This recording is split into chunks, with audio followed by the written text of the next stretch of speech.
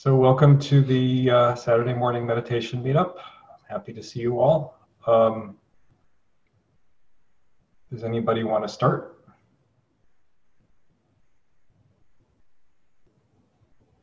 What does your cup say, Sam? Nice. I wonder who gave you that. I can start really quick. Sure. I don't really have a question right now. I just wanted to say the advice you all gave me last time was really useful. So basically, you suggested, really looking for, really setting an intent to look for subtle distractions, sort of to notice them as soon as they come up. And that's been really, I want to say it's been really effective. I will say it feels like it requires a little more effort than I was using before. And so now at the end of the meditation, I'm starting to get tired a little bit. Like I can do an hour, but at the end of the hour, I feel a little tired. So I'm experimenting with trying to figure out how to keep that intention to look for subtle distractions, but not make everything super intense and not to really put as much effort into it. So that's kind of where I am right now. Cool. I don't think it's really a question. Yeah. I just want to say thanks for the good advice. Yeah. So, yeah, I mean, that's like kind of the classic thing, right? Like, how do I adjust, Yeah. Yeah. You go one way and then you go the other. At some point, what you really want is to automatically notice them. So, of course, that doesn't happen at first. And so part of the process of learning to automatically notice them, sorry, I got up fairly recently and my eyes are still full of goo. Yeah. Part of the reason for, or part of the process of learning to notice them quickly is just learning to let go and then notice that you didn't notice them and let that sort of groove your attention a little bit so that after a couple of tries you start noticing it automatically rather than being in that state where you're just kind of notice. Exactly. You don't want to be in that state. That's not right. That's like if you can do that for an hour, you're kind of awesome. But yeah, it's not quite that. It's a little bit off from that, but it's still checking pretty often. And yeah I'm playing with it. So I think it's working. Cool. All right, that's all I want to say on that. All right. Welcome, Steve. So, anybody else got any exciting stuff to talk about?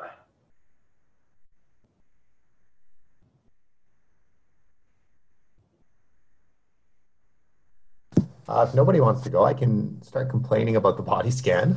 All right. All right, so my complaint is that it's such an inconsistent practice for me that how much I can find breath sensation seems to vary really grossly sit to sit. And it doesn't seem to have to do with how tired I am or when I ate last or any sort of external factor that I can tell. Sometimes they're there as soon as I look. Other times I stare at a body part for a little while and they slowly sort of materialize. And sometimes just nothing happens. But I've been at the body scan for probably 4 or 5 months now, with large periods of that being only doing the body scan. And it seems like this has just never changed. It's not getting better over time. I'm not cultivating a receptivity to these subtle breath sensations over time. So it makes it hard to, I struggle with agitation when I'm doing the scan often, because as soon as I start to scan the first part, if I can't find breath sensations there, I can basically tell that I won't find them anywhere. And there's nothing it seems I can do at the time to change that. So when you're doing the body scan practice, do you do the thing where you follow your breath sensations with the nose, then do the body scan, then come back and see how the breath sensations are? Yeah, I do that. Okay, when you're having a day when you can't find the breath sensations, does your experience of the breath of the nose change after you've done the body scan? Yeah, so that's really hit or miss. So for me, that doesn't actually work that well as an indicator of whether the body scan is meant to reduce dullness, right? So I guess you're asking, is it actually succeeding in its goal regardless of what I'm finding? Mm-hmm. The answer I have there is that breath at the nose is not really a good indicator for me because I have this kriya, this energetic thing in my face that sometimes will just obliterate breath sensations there no matter what. And that's also very unpredictable. And it doesn't seem to correlate with intensity of the facial thing doesn't seem to correlate with the body scan being good or bad one way or another. But often when I go back to the nose, I just feel almost no breath sensations. Sometimes the sensations are really limited, but I can clearly tell they're more vivid in the limited range that I'm experiencing them. But it's really all over the map. So when you have that Kriya experience at the nose, is it the case that the breath sensations aren't there anymore, or is it the case that they're a lot softer than the Kriya, like a lot less intense than the Kriya? The Kriya That's theoretically. It's not actually an intense sensation anymore. It used to be that way. Now it really is just like a muting sensation. A muting sensation. Like the energetic thing itself doesn't have much sensation around the nose. I feel it kind of like here, but that's easy to distinguish from the breath sensations, or from the nose at least sensation. It mostly just dims. Like I can tell when it's dimmed breath sensations, and that's how I can tell it's there. So if you follow the breath at the nose, what's your experience of dullness and agitation? I don't really get agitation anymore. I've sort of accepted this Kriya thing is going to be there for forever. It's fine. Dullness is varied. I don't really experience too much dullness these days. Yeah. Okay. What happens if you try to do stage 6 practices? It works kind of intermittently. I mean, the stage 6 practice I usually go for is the whole body breathing. Right. And that's given what I just said, that's kind of tricky. Yeah. Usually I end up just going for the subtle movement sensations in my upper body, which are good enough, I feel, to do the whole body breathing pretty successfully. Do you ever try to see if you have access concentration? I'm not sure how to do that except to try to enter jhana, which not succeeded yet. Okay. All right. I don't know. I'm kind of drawing a blank. Sam, do you have anything? Something that comes to mind for me is, well, in stage 5, you're not, it's not just the breath sensations that you're looking for. It's like any sensations in that body part. I think people make that misconception a lot, like you're just looking for breath sensations in stage 5, but that's not the case. So the stage 6 practice is looking for the breath sensations specifically, but I'm wondering, is there anything else going on when you try to observe a body part that's not the breath sensations? Yeah, I can definitely find just non-breath sensations for sure. Yeah, those are pretty clear. So I would focus on that. Include those in your scope of attention when you're doing the stage 5 practice. Because for one thing, that'll allow you to stay on that specific scope of attention better, because you're actually including other sensations in your scope. And also, I think it's important to just hold the intention to observe whatever you're observing vividly. And it seems like what you're doing is working, because you mentioned that you're having more vividness when you go back to the breath at the nose, even though it's kind of tough to tell sometimes with the whatever else is going on there. But that's kind of my thoughts on it. Yeah. Okay. Sorry, Ted. You want to go ahead? Oh, it sounded like somebody else wanted to say something. Rodrigo? Yeah, I want to add something. Yeah. In the book, Chiladasa talks about meditation on the elements, and I know I have spoken for it a couple of times, but I never see anybody discussing it. And I think that, at least to me, it helps a lot. Instead of perceiving only the breath sensations, which are associated with the air elements, you can perceive other sensations for each element. So for earth, there is stability and there is solidity, or something like that. And I think that goes with what Sam was talking about. So you don't have to focus specifically on only the breath sensations. And I find personally that the air sensations are the most difficult ones. So sometimes I go to each element in turn, and I can sense some of them and not others. and that has helped me at least. Now I'm trying to go to the body scanning with the breath sensation, but sometimes when that doesn't work, I go back to the elements, and that helps me. So maybe it's something to try. I'll take a look at that. I can definitely imagine just giving more categories of sensations to look for would just make me find more, and that would make the whole practice more effective and more satisfying. Yeah. Well, and I mean, I kind of get what you're describing all the time, and to me, I think it just means to practice not looking for like a product or looking for a specific situation. Instead, like thinking more process oriented, right? And you know, just thinking, okay, what are the skills this is trying to develop, and realize, oh, okay, so this is what's coming up in my meditation, but how do I develop the skills, you know, working with this thing that's coming up in my meditation? Can I, you know, increase sort of the clarity? It may not be the clarity I want to find the, you know, the type of sensations that I think I want or I'm looking for, but no, can I be more, you know, awake, present, and just attuned to the subtle sensations that are present?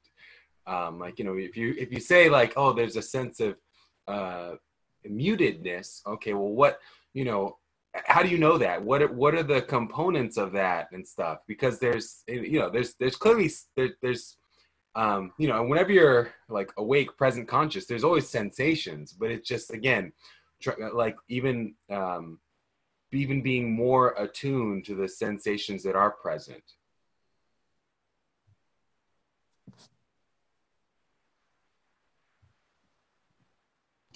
So a couple of things. In order to get more vividness, you need more conscious power, and to do that, you need to focus on a larger area. Eventually, you're moving towards that direction. So make sure you're doing that. And also, in increasing the conscious power, it's kind of like weightlifting in a way, because you're going to be hitting a point where you're feeling a little bit, you're feeling like you're almost at your limit, basically. It's going to feel a little bit difficult when you're pushing into more, you know, more conscious power. It's going to feel kind of like weightlifting for your mind. So if you're not really feeling that strain, just a little bit, you know, not like you're trying to do something you can't do, but just pushing a little bit past what you can currently do, that's kind of what grows that potential little by little. And sometimes you'll hit a plateau and you have some sort of breakthrough, and all of a sudden things will be different. It's not necessarily like linear, so just keep that in mind. And, you know, as long as you're practicing it, it may not seem like it's doing much, but it's definitely doing something. So there's an element of diligence and faith that's always good to stick to. Okay. Thanks, Sam. Thanks, everybody. So I'm going to slightly rephrase what Gilbert said, because I think he was hitting on something that is important. But this is something you probably heard me say before, that there's a distinction between like going out and trying to find something versus receiving it. And I don't know if you've been exploring that at all, but if you haven't, then that would be a thing to explore. Do you know what I'm talking about? Yeah, I've heard you say that, and I have explored that with mostly the sensations of the nose. I actually find that really effective there. I don't think I've applied it that much during the body scan. Yeah, it's actually, I discovered it doing the body scan. So you might see if it has any effect there. Yeah, I will. I'll play with that, Ted. Cool. All right. So Riff, you have your hand up? Yeah, it was kind of on the same topic while we were talking about body scans. I'll come back to it and say, I guess I feel like I have slightly a different issue with body scans, which is that I feel like I can feel a lot of sensations. You know, sometimes they're breath sensations. Like sometimes I'll focus on like my hip socket, for instance, and I can kind of feel like my leg going out with the out breath and in with the in breath, or like my thigh, and I can kind of feel my thigh getting like the tiniest bit bigger with the breath and back. And it doesn't feel difficult to me. It feels interesting. You know, I often think it's more interesting than just following the breath at my nose. It doesn't feel like it tires me out, and it doesn't feel like it really increases the vividness of my breath, of the breath at my nose. And so I'm kind of going, okay, I can do this, but like, so what? So I usually just skip it and go on to like more stage 6-y stuff, which is like, you know, just when I notice a distraction, immediately turning away from it, ignoring it. So I'm curious if there's thoughts on that. Like, is there some other thing I'm missing about body scanning, or like I think the point of it is to build conscious power, but I don't really feel like it's building any conscious power for me. So are you doing what Sam suggested at all? Expanding expanding the amount of body that you're following the breath in? I don't think I've tried that very often. I could play with it a little bit, because then the goal would be to basically, I feel like in the past when I've expanded it, what happens is that I cover a bigger area, but sort of more vaguely maybe. Mm-hmm. So I think if I tried to expand the area while being more specific, maybe that would be more tiring. So maybe that would be like a way of doing a weightlifting set on it, potentially. But yeah, I mean, it's kind of like a situation where you got to go little by little. You don't want to go all at once. Like you can't just go straight into the body scan when you've just been scanning like your foot. You just can't do it without getting dull. So you go little by little. You take your foot, and then you get to a point where, okay, I can observe that pretty vividly, and without dullness creeping in. So then, okay, maybe I should include my ankle and my foot. And you get to where that works. And then you include your calf and your foot. And you just kind of go gradually like that. Yeah, I have not tried expanding the area like that. I have sometimes done whole body breathing. And then I get this sense of like kind of my whole body expanding and contracting. But it's not, let me think how to say it. It feels a little bit more, and it doesn't feel dull at all, but it doesn't feel like the sum of if I were putting attention on all the parts of my body individually. It feels like its own, like I said, it doesn't feel dull. It feels more diffuse in some sense. I mean, that's kind of what I'm getting. Mm-hmm. Yeah, I mean, it's not like that's not a useful thing to do, because doing that can also, in my experience, increase the conscious power. But I think it's more efficient if you do the sort of gradual, little by little thing. And the benefit of doing it little by little is you also practice defining your scope of attention more precisely. Yeah. And it's just more efficient if you do it little by little. I'll play with that. And how can you tell if you've increased conscious power? Well, in general, you'll just have a lot more vividness, and you'll notice that it's a feeling of more spaciousness in the mind. It's a very you'll be able to tell, like, and it again, it won't be like linear. Like there'll be certain periods where you'll go into a mind state where you're like, wow, this is really spacious, and it feels very spacious. That's because you have a lot of conscious power going at that moment. Okay. And so you'll notice that more and more. It'll just feel like you have more bandwidth, like you can encompass more in your consciousness. So there's that, and then there's the vividness that you can achieve, and that has to do with the conscious power too. Cool. Thank you.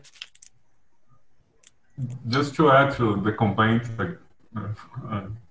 against body scanning, my issue is a little different than yours, Riff, but I have something that, to me, it's if I focus too much on one part of my body only, I tend to see awareness collapsing.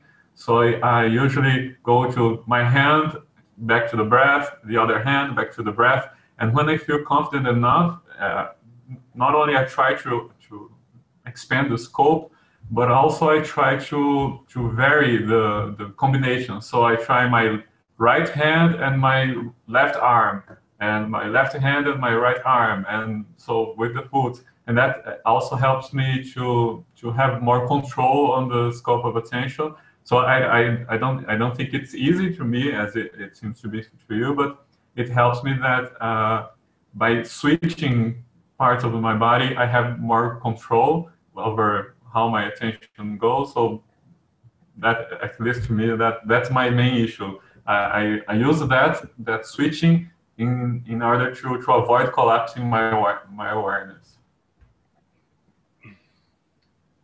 Rodrigo, Carrie said something that sort of relates to that in the chat, and also I was kind of wondering, when you are doing your body scan, do you feel that you're trying to not be aware of sensations in other parts of the body? Because if you were doing that, then that would cause awareness to collapse, which is not what you want. What you really want is to be aware of everything that's happening in your body, but have your attention on a certain scope of a certain part of your body. Yeah, it's not something I attempt. Actually, I try to not do that, but it's something that sometimes it happens. I am paying attention to my hand, and I can notice my awareness collapsing, then I go back, but it's not as if I'm trying to exclude everything else. Okay. It may be that you need to hold an intention for your awareness to remain on the whole body as you're meditating. Okay. See if that has any effect. Yeah. I noticed Tom had his hand up a minute ago. He might have just been asking about the efforting question that he put in the chat. But no, that was it. I was just asking Scam about efforting. All right. Thanks. Thanks. Mike? Yeah, I got a question. Maybe a bit more of a comment, and then maybe people in the group can provide some tips or suggestions for me. But I'm probably meditating in stage 3, 4. I've definitely noticed, and I've been there for a while, I've definitely noticed a pretty big improvement into the amount of peripheral awareness I have. I think I'm cultivating a lighter touch now on the breath than I had a few months ago, where I was really bearing down on it and blocking out a lot. And I think that wasn't the right technique. And so I think right now I'm trying to explore dullness. I think a lot of my distraction and occasional forgetting is related to dullness. So I'm trying to get a better sense of feeling it come in, feeling it progress. And so if anybody had any tips on how to explore dullness, that'd probably help me out a lot. One thing I've definitely noticed is I've now been able to see these sometimes pretty weird thoughts, and it's like I see them right at the root. Like they're not yet taking me on a ride of forgetting and mind wandering, and they're weird. And I'm thinking that's probably a sign of dullness. But if there's any comments there, that is a sign of dullness. Yeah. Okay. Yeah. So one thing I've been trying to do is I've read some of the Reddit stage 4 tips, and so I'm trying to work with some micro intentions of vividness and of almost just vigilance of noticing the mind in a little bit more of its state. But if anybody has suggestions, feel free. So one thing that I would suggest you see if you are noticing is, and you may recognize this when I tell you about it, is you may notice, like, just as you're meditating moment by moment, that some moments are more, they feel more engaged than others.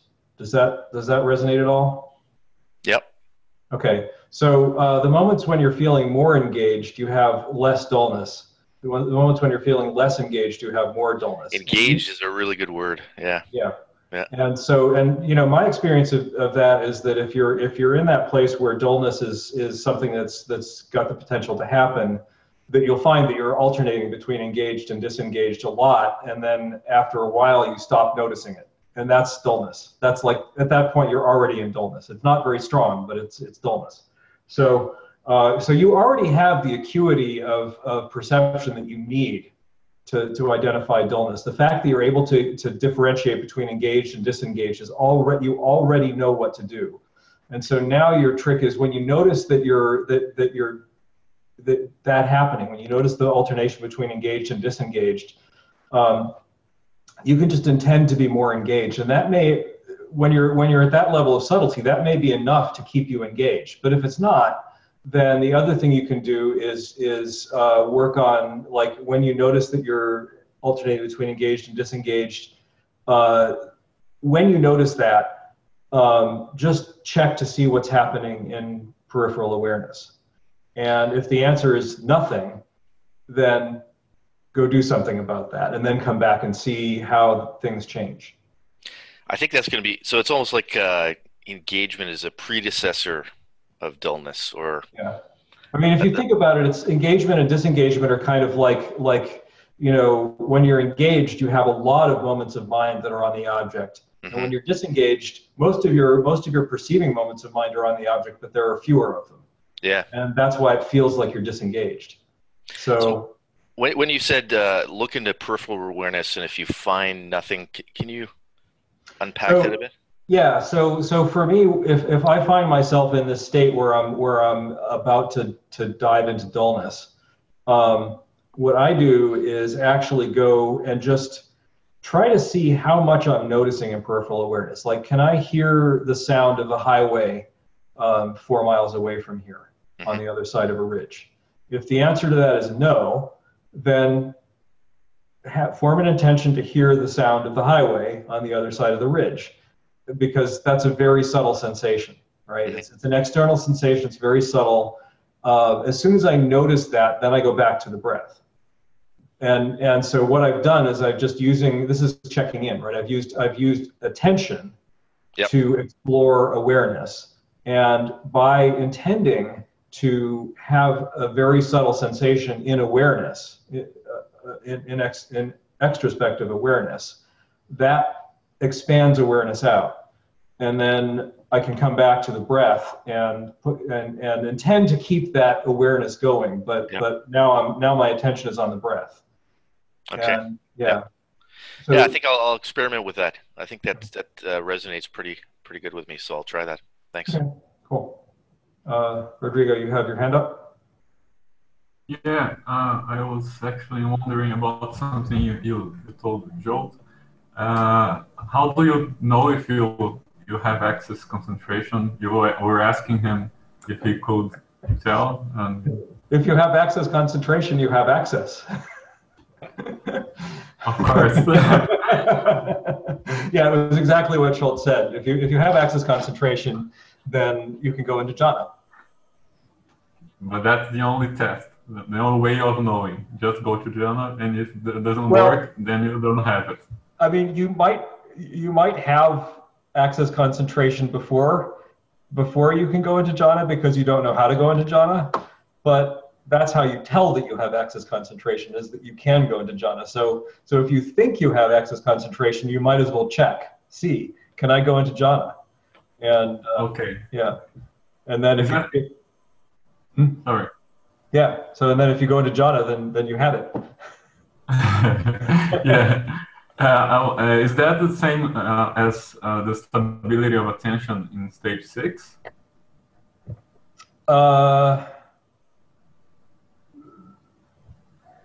You can go into light jhana in stage 6, right? You can go into the body jhana in stage 6. So that would suggest that you have access concentration in stage 6. But because I'm still doing stage even 4 and 5. But sometimes I can notice that when I'm dealing with distraction and I keep coming back more frequently, at some time I get into a kind of groove that it becomes easier to not be distracted. And I've noted that it's distinctive, but it's still very unstable, let's say. So I was wondering, maybe that was it. Yeah, I mean, that sounds like at least a precursor to access concentration. Chuladasa describes it using that exact word. He calls it being in the groove. Oh, okay. Yeah, so interesting. I have one comment, actually, another comment that relates a little bit to Rodrigo's question. This is actually the question for me. Um, Before I got the book a couple years ago, I was basically just like I wasn't practicing as diligently as I am now, which is daily. Mhm. And but I was like a Dharma nerd. Like I had an appetite for Dharma books, and I was probably spending more time reading about meditation than actually meditating. And I read Lee Brasington's book on the jhanas, and I tried the techniques. And after a certain amount of time in my meditations, I was able to feel some PT waves in my kind of the area below my belly button a little bit. And at some point, I just decided to try his technique of putting my attention on that sensation. And the first time I did it, it got so much bigger so fast, it startled me, and I lost it. And that was kind of the end of that. And I think on the subsequent sit or a sit soon after that, I tried it again, and it was like a garden hose of orange crush got connected to my navel, and it just turned on and it just exploded all through the body. And after a while, that experience changed and was less intense, and I got to this state of mind that was unmistakably an altered state. There was like effortlessness. There was almost like a larger separation between me and my thoughts. Some thoughts would arise, and they'd almost slide off of a toad's back, like water sliding off of a toad's back. They couldn't have any purchase, and I could think, but I was just marveling at how stable that state was, and I felt like I could stay there for a very long time. So here's my question. So it seemed a lot like jhana, and my question is, I find it a little bit perplexing that after I picked up the book and I've now put more time and effort, that I can't seem to get the same level of PT arising. And so my question is, am I less concentrated now after a lot more effort and a lot more diligence than I was back then? Like, any comments about that? It's kind of interesting. Like, it was very common for me to generate these PT sensations back then, and I don't anymore. Yeah. So, I mean, that's really interesting, right? So first of all, that what you described sounds very much sounds like it was first jhana, right? The orange crush thing. That sounds like first jhana. Mm-hmm. And it's rough, right? But it's jhana. And what you described as the sort of more tranquil state after that could easily have been second jhana, right? The pleasure jhanas. So the trick about this is, so were you able to do that consistently, or was that something that happened like once or, okay, yeah. It happened once, and I think afterwards, my desire for it to happen again was the biggest barrier. Yes, yeah, right. So there's a very good chance that that's what's blocking you now. And so part of this process of going through the stages is actually getting to the point where you can let go. And that's what stage 7 is all about. It's about like getting to the point where you're no longer trying to control things. And it's difficult to get into jhana if you're controlling, because jhana is not controlled. Jhana is a feedback loop. It's like out of control. Yeah. Totally out of control. It's not about control. So what you're doing right now is actually kind of developing the building blocks that would in principle allow you to get to jhana consistently. Is it possible that what you're doing right now is actually making it harder to get to jhana? Yes, because what you're doing right now is controlling, right? And so I also wonder. There can be that. I also think that the way the book's written, there's a vipassana element to the instructions, and you're looking for individual breath sensations. There's a lot more focus on sensations, and I mean the book goes into. That's why I love the book. It goes into so much more detail on technique, but I think that back then it's almost like maybe I think when you don't have those instructions to look for individual sensations to really deconstruct the breath a little bit more, that you can almost solidify the concept of the breath, and it becomes smoother, Yep. and a little bit I don't know what the word is, but you're not focusing on sensation anymore. You're almost creating a smooth concept. Yeah, you're making a movie out of a bunch of frames. Yeah, and maybe that's more conducive to those states. The movie? Or just not so much deconstructing the breath, almost like simplifying and getting into the groove is a very good word. And so I'm wondering if I almost feel like with TMI in the early stages, right, you're cultivating different skills that may not lend you to get in those states until later on, and I'm fine with that. I just want to do the work. Yeah, I think that's true. That doesn't mean that you can't also try to get into jhana the other way, but Culadasa does encourage you to develop, to get through to the point where you have where you're not as subject to subtle dullness before you do that. And so you're already having the experiences, what we were talking about before, you're already having the experiences of almost being able to see the difference between subtle dullness and not. And so you're actually in a really great place. You just need to, I mean, I don't want to say like, just keep going and don't worry, but because yeah, but I'm just going to do I really like your engagement analogy there. I'm going to really explore that. So thanks. Cool. Yeah. Well, and I mean, I also sort of throw in there that, that was also a dissolution-y type experience, like there's at the very least some insight sort of in there in terms of even just the dissolution of some of your ideas about the body, right? Because you can't have sort of the scintillating PT vibrations all throughout your body with your typical conceptual rigid idea of seeing your body as like just this two-dimensional or maybe three-dimensional but just like a thing, right, with rigid boundaries. But so it's just something to throw out there that I mean it was like an insight-y type experience, and to expect to have maybe more of it or not, or yeah.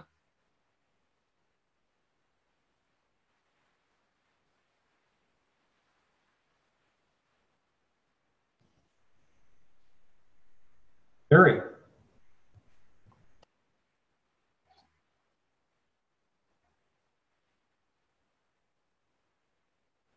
Well, Mike just described something that is very similar to what I've been having happen, but with some big differences too. But his description of being in an altered state really resonates with me. And I don't know if anyone remembers, but over the past month or two, I've occasionally mentioned having really overwhelming face sensations, feeling like I've got the energy of a fire hose, but that directing it to anything results in too much pity and too much face pain. And I was thinking it was efforting, and it's probably related to efforting, but it's still pity. It's just like a minuscule amount of effort, any effort whatsoever, erupts into just physically painful. And as soon as I stop trying to direct my attention,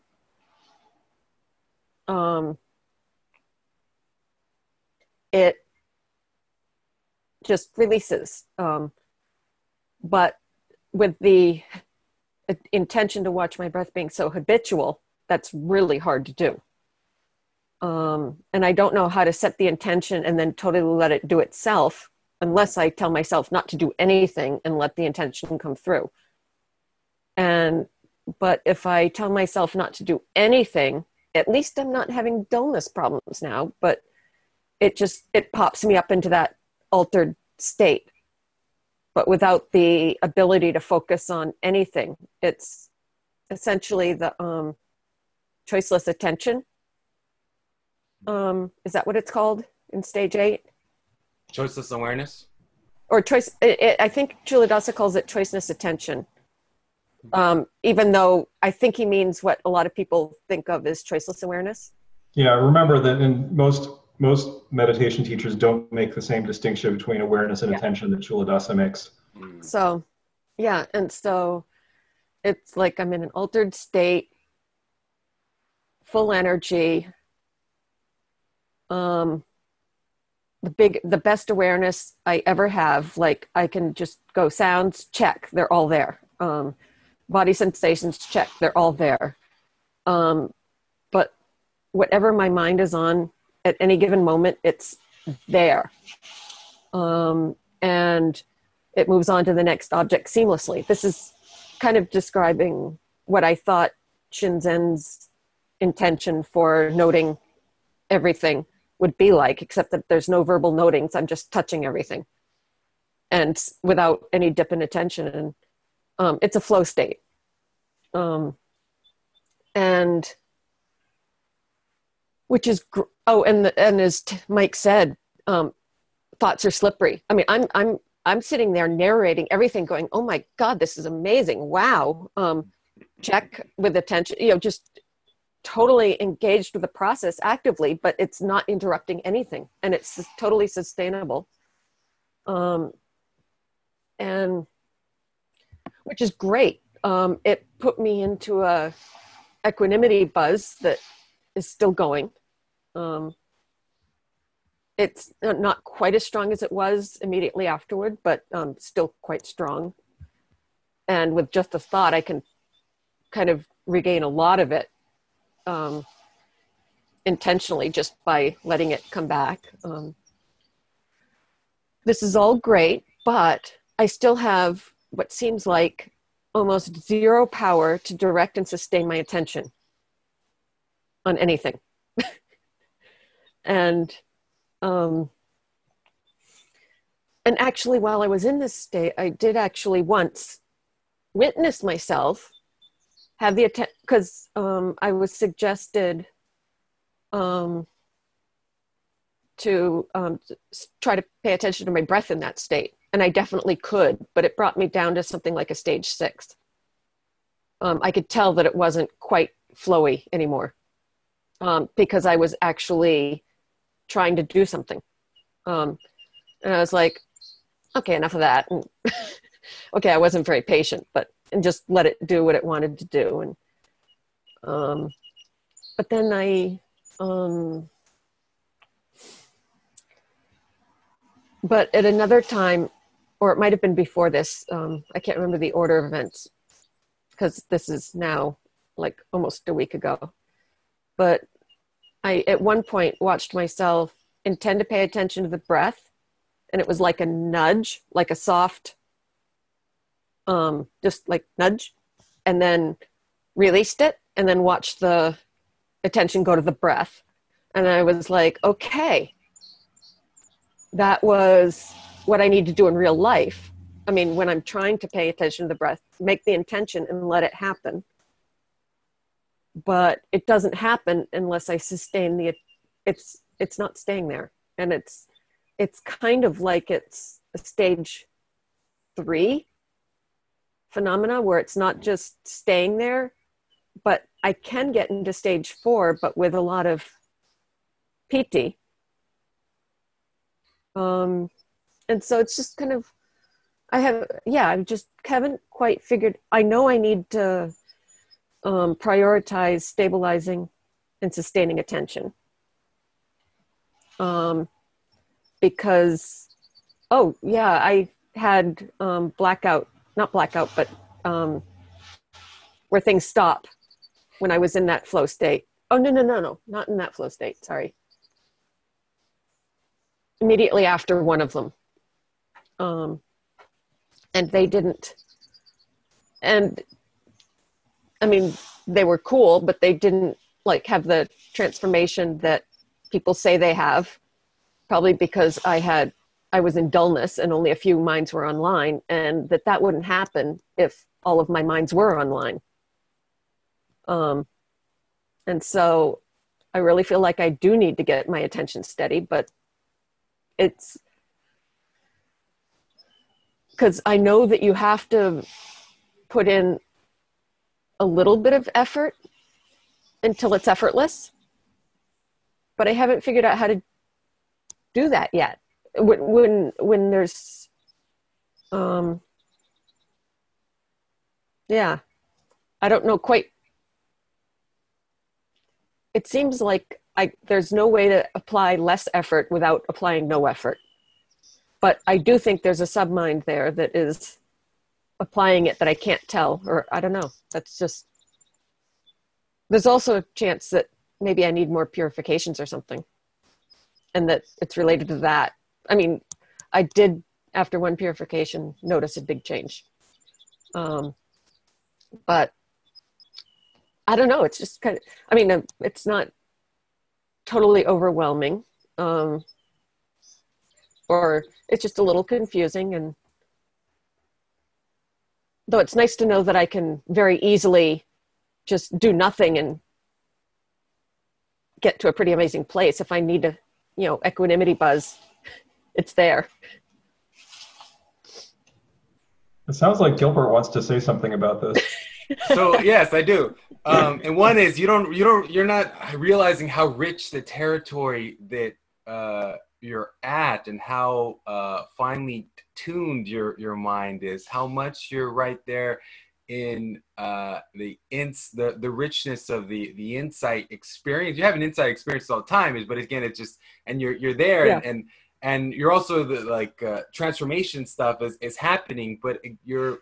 One thing that happens, of course, is as you progress through the stages, your mind will think like, standards kind of can easily like creep up and up, and like what's your idea of stable attention? Clearly I can't. This is not stable attention because it's not this one-dimensional stable attention, right? There's all there's all these like tiny little things still happening, or like I'm not perfectly in control of even quote a thought arises, or even like a sub thought, because you're talking about kind of like sub thoughts, or these mm-hmm. Lower level processing that's always there. Even just what you're talking about the very subtle tension, right? That's this very, very subtle tension that I'm pretty sure like everyone experiences, but again, they're mm-hmm. not sensitized to it. They're not, and so, and in order to let go of craving, to let go of clinging, it's, you have to first be aware of the clinging intention that's there, that's what you're doing. And mm-hmm. it's not something that you don't know how to do it, because you've kind of been, you've been doing the opposite like your entire life, like craving, clinging, aversion, and your mind's like having to slowly, and again, it's the mind at not like a one thing, it's the mind at all these different levels, there's the different subminds. The good thing about subminds mm-hmm. is it describes the process of the mind kind of horizontally pretty well, but mm-hmm. there also is the depths, right? Yes. The deeper the levels and stuff. Yes. And transforming the deeper levels, the sub stuff, like is stuff mm-hmm. that you can't talk to it. Like you're not like going to convince it by mm-hmm. like, higher ordered thinking, or in different types of higher ordered thinkings. It has to kind of mm-hmm. it has to realize itself, right? Mm-hmm. Or come to realizations itself. So you're right there, like in you're right there in the territory you want to be at.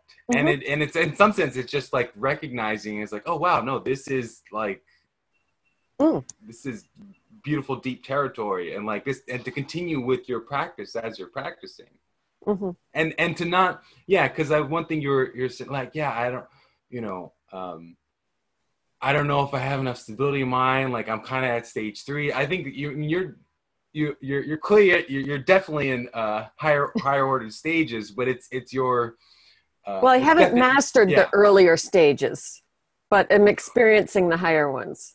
Well, but the thing is that it gets at what is quote mastery. You know, what is mastery, and for what purpose is quote mastery? You know, we're not computers. Yeah, that's true. And we oftentimes think of mastery. Okay, I gotta, you know, get to the mastery of like what would be a computer do? So like it can repeat you know, a given outcome, right? Consistently. It's like, no, I mean, everything arises due to causes and conditions. And, you know, the insight, of course, has you more and more realize the deep complexity of those causes and conditions and the, you know, interrelatedness, you know, the different words, you know, interrelatedness. Thich Nhat Hanh talks about interbeing, suchness, you know, there's and I think that's enough for me to say, and someone else could say something. You really hit it when you talked about the craving, because it's only when I abandon all intentions that this happens. And so that it's like any of my intentions have craving in them, but that do nothing is somehow a different kind of intention. It's synonym to don't crave anything. You know, so that seems to be why it kind of works. And to me, that's the heart of the Buddha's teaching, is talking about craving, which is linked to suffering.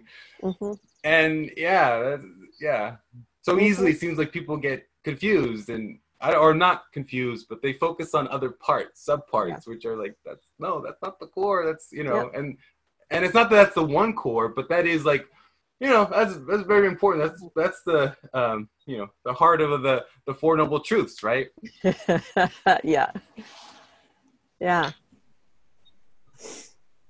So something completely different stuck out for me when you were describing your experience, which is fun. Which is you and I think you talked about this last time, and I can't remember the details anymore, but you said that when you try to concentrate on something, you get physical pain. Yeah. And rather than seeing that as a problem, I would suggest that you might want to investigate what's actually happening there, because that is probably actually an obstacle, right? Like you shouldn't be getting physical pain when you try to concentrate. Well, it shouldn't. That if you had like a perfect equanimity, that wouldn't be happening. And so this is, you've heard me use this term before. This is a reproducible bug. Oh, right? It certainly is. Right.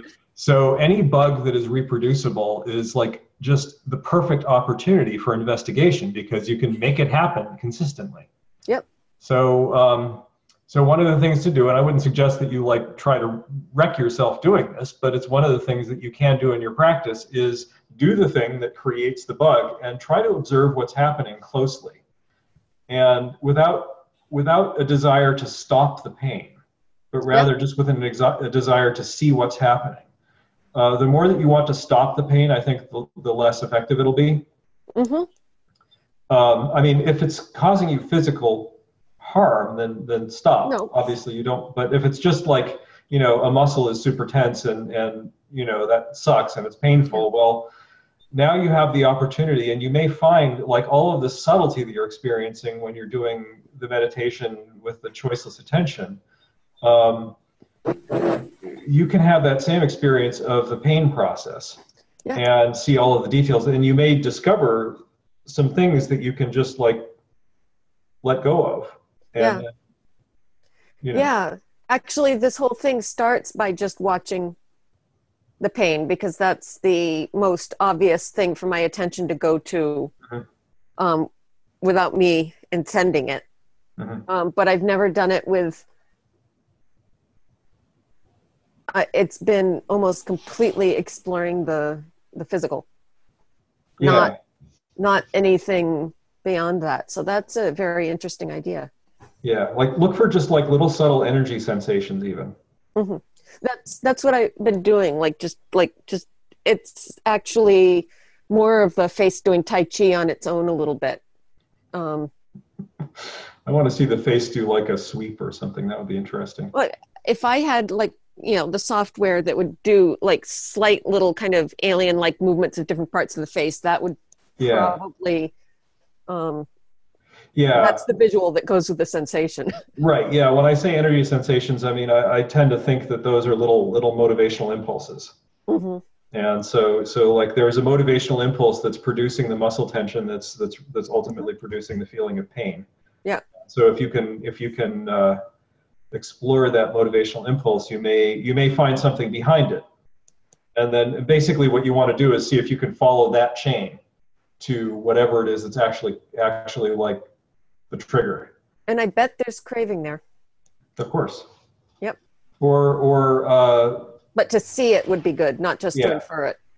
Yeah, craving, or I mean, I guess craving comes in two different forms, right? Hatred and desire, and aversion, right? So it might just as well be aversion as desire, but either way, yeah.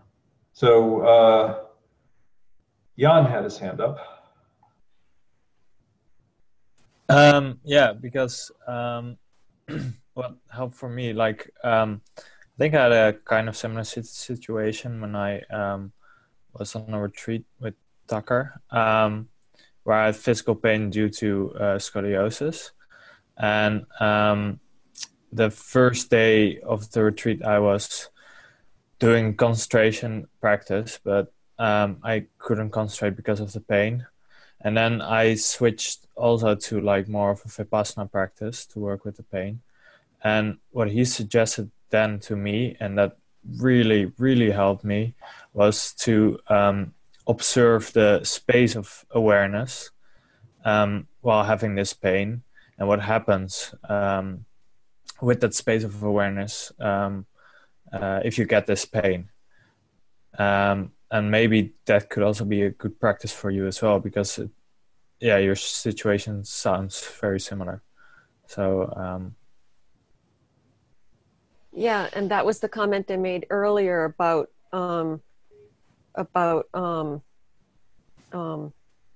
Riff's comments and Rodrigo's about. I've noticed that often just allowing my awareness to expand almost fixes everything naturally. Yeah, exactly. And that's, if you explore that more, that skyrocketed, like for me, in the practice. So you could explore that more and try that as a kind of inside practice. So, yeah. Rodrigo? Sam, you seem to have something to say. Do you want to say it before we go? Yeah, I mean, I agree with what everybody else has said. This is a really good state to be in, and I think at that point you should just forget stable attention, because it doesn't matter at that point. And that's definitely like stage 8 or stage 9. And it doesn't matter if you're consistently practicing at that stage or not. When your mind is in a state like that, you just want to stay there as long as possible. And you just want to just let go of anything you think about it and just hang out there. Yes. And so Gilbert pretty much explained that in more detail, but that I totally agree. Just hang out there as long as possible, and forget about stable attention or anything about TMI or the stages, and just that's a very good state to be in. So. Yes, definitely. And actually, now that I think of it, the equanimity that comes from that probably makes it easier for me to handle whatever has been blocking me in the other areas, to face it and deal with it and see it, recognize it, and just process it, because it will come back. If it's something that needs to be addressed, I definitely have faith that it will come back at some point. So I don't have to worry about skipping it. I'll be put back there if I need to be. Yeah. One last thing. There's a certain point where you just have to like let go of any map or conception of meditation and what you're supposed to be doing, and that sort of thing. So you just got to let go of everything at that point, and I think you get it. Yeah, no, I felt like I've been doing that since stage 2. That the stages have been guiding me incredibly, but then I go and do it my own way, but progressing through the stages, but a little kind of strangely. Yeah. Thanks. I was going to say about what you mentioned, that it feels sometimes that you're back to stage 3 with attention, not doing what it was supposed to do. And I think it varies depending on a person's path on meditation. And when we think about, as Gilbert was saying, about sub-minds, you have different levels and sub-minds. And we tend to think sometimes that the others are sub-minds, but mine is not a sub-mind. So at first, it feels as if in the first stages, we are one amongst a million sub-minds, and we are fighting, and we want to pay attention to the meditation and to the meditation object, and all the other sub-minds are getting in the way and pushing us around. And sometimes when you get to I don't know, to disidentify with the sub-mind and identify with a larger mind, a larger sub-mind, let's say, or super mind, not in a superhuman sense, but just above other sub-minds, you can see the sub-minds, and as you were saying, they aren't doing what you wanted them to do. They are paying attention to different thoughts, but you can see them doing that. You're not being pushed around by them because you're not in the midst of them. So I think that sometimes when we think of attention, we are in the middle and we are trying to make everyone do the same thing.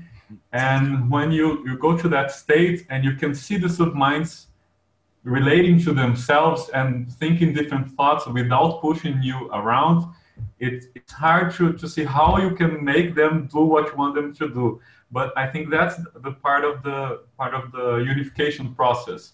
As Shiladasa says, you unify around an intention. So if you maintain that intention with the sub-minds in view, it's as if you were holding the space in which they can integrate themselves, so they can stop trying to push you around. Yeah. So that's a comment on that. Let them form a consensus rather than trying to do it top down. Yeah, exactly. You're not trying to force them, but you are holding the space and you're holding your ground, let's say, and in that space, then they can integrate with you, quote, yes. quote. That resonates, yeah. And one word I would throw in there, because I love the word, but it's this harmonization, right? Instead of unification necessarily, because it's exactly what Rodrigo, what you're saying, right? You're not trying to force, but there is also a way that you're standing your ground, right? But yeah. Self-organization. Yeah, I think the standing your ground thing is just so that you don't drop that state and just go back with the sub-mind and go back into the fight, let's say. So you just hold that space and you don't get pushed around, and in that space it can happen. Mm-hmm. Well, no, the only thing I would say is it's not necessarily self-organization. I can't say necessarily what it is because I don't, it's like what, the certain Thich Nhat Hanh or interbeing, right? What is interbeing and what is suchness? It's self-organization is more of a complex system term for things that organize due to process, not an outside organizer. Now, ironically, the term self-organization very, very definitely in its standard use implies that there is no self. No, not yet. I mean, it's funny because, of course, it's another way to put it would be automatic organization, right? There isn't some external thing organizing. The organization is arising organically. Mm-hmm. Well, I guess with me, I was thinking like the boundaries, right? I was focusing on the sort of the boundaries, right? And so it's not necessarily like, oh yeah, I'm there's that boundary of self, and I'm, everything that's within that boundary. It's No. Yeah. No, I'm borrowing a term from complex systems. Yeah. Sorry about all the yawning. So, who's next?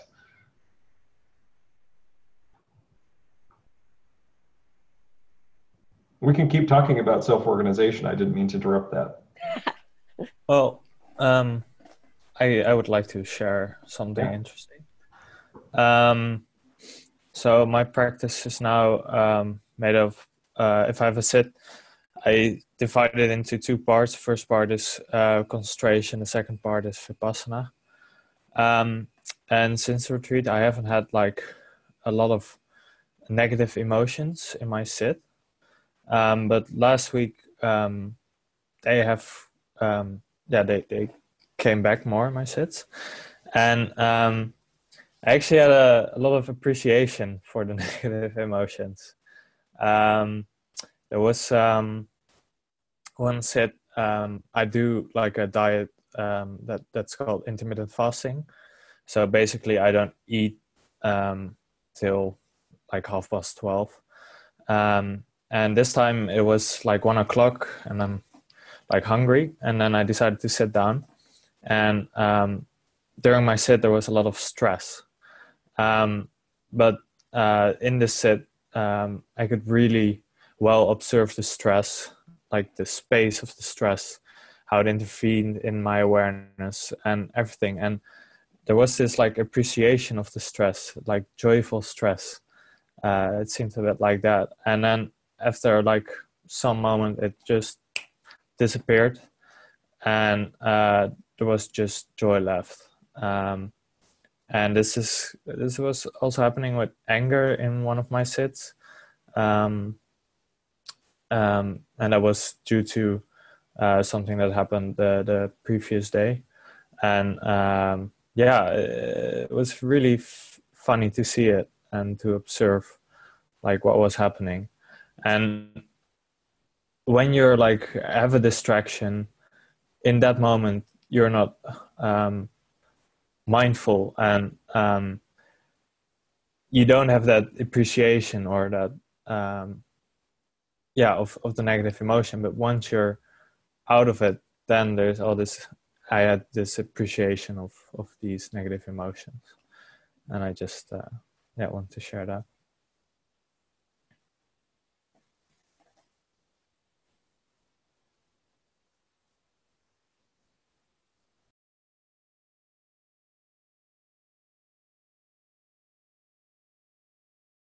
That made me think of what I've read about each negative emotion has a core compassionate intention inside it that drives it.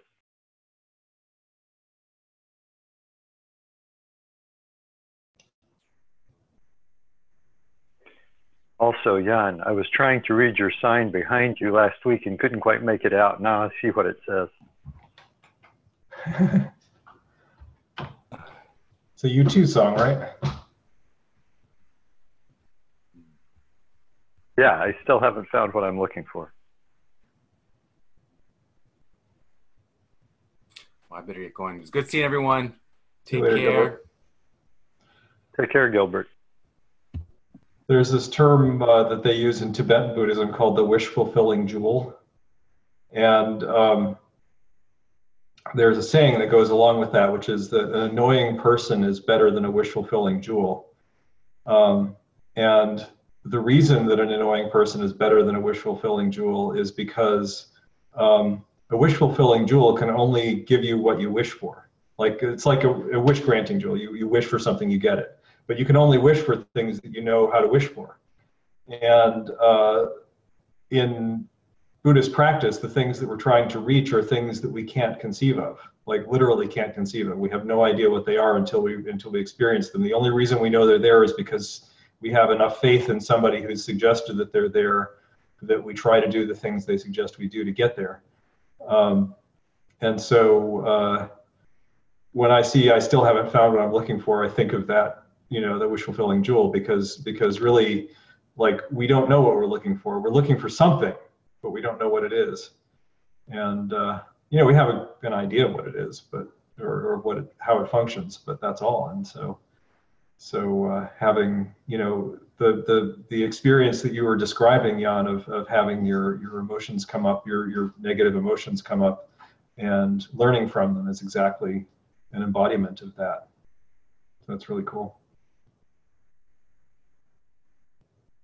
Yeah, in meditation, there's something that I have seen in psychotherapy also, that you develop a taste for the annoying, because every time something happens that triggers you in some way, you think, oh, that's something I can learn from, that's something I'm not aware, there is something there that I cannot see, that is unconscious, and at the same time it's working in my life, and it's a huge opportunity to learn about myself. So yeah, it's way better to have the annoying person than how is it called? The wish-fulfilling jewel. The wish-fulfilling jewel, wish-granting jewel.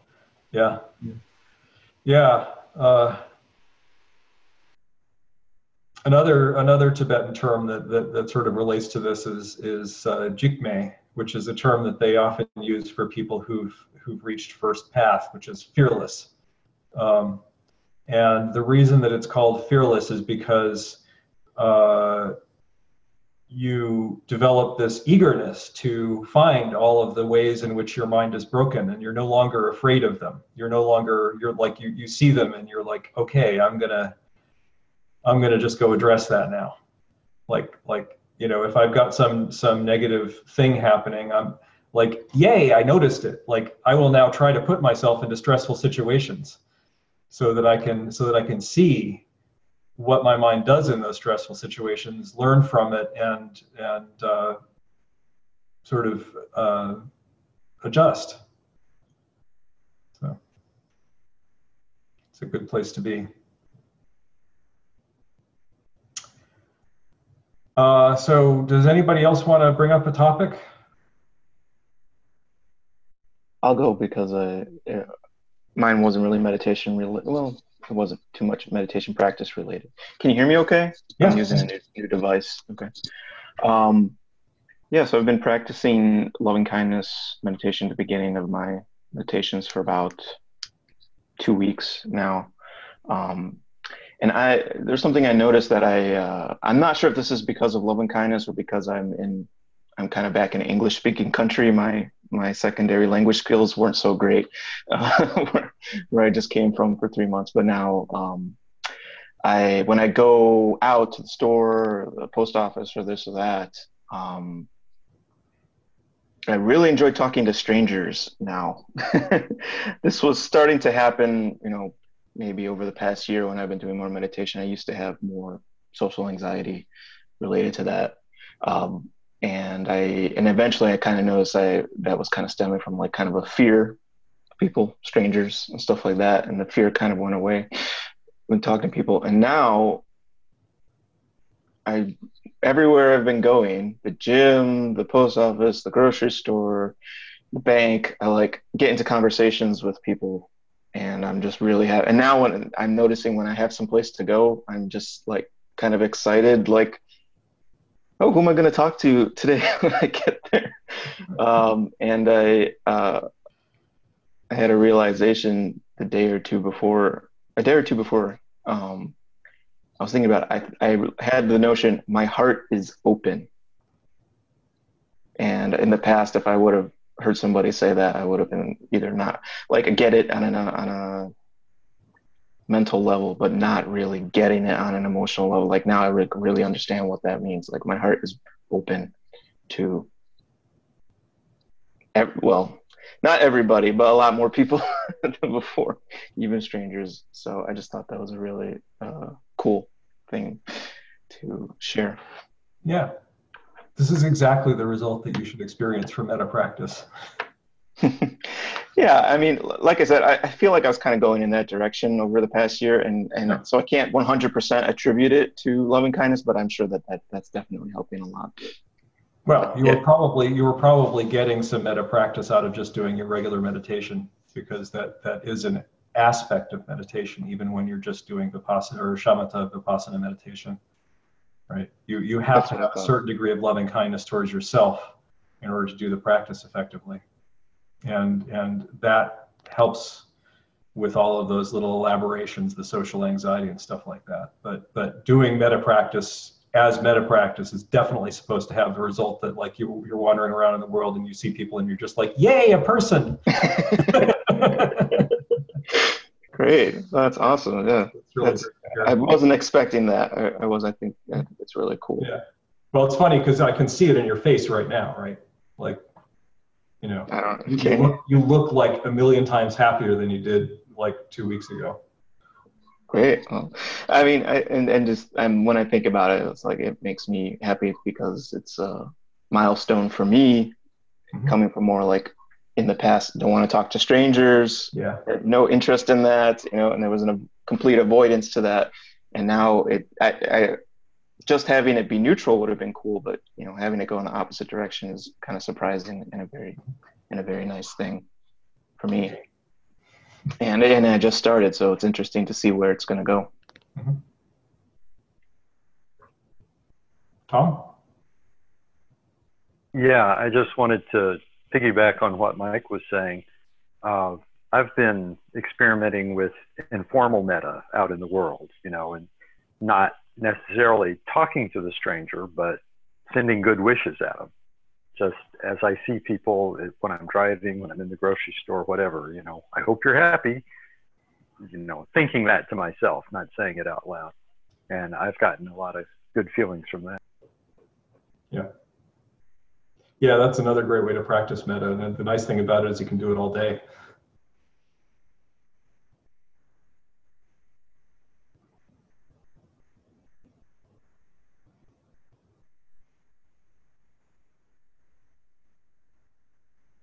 Okay, well, it seems like we're dwindling. Does anybody want to have the last word?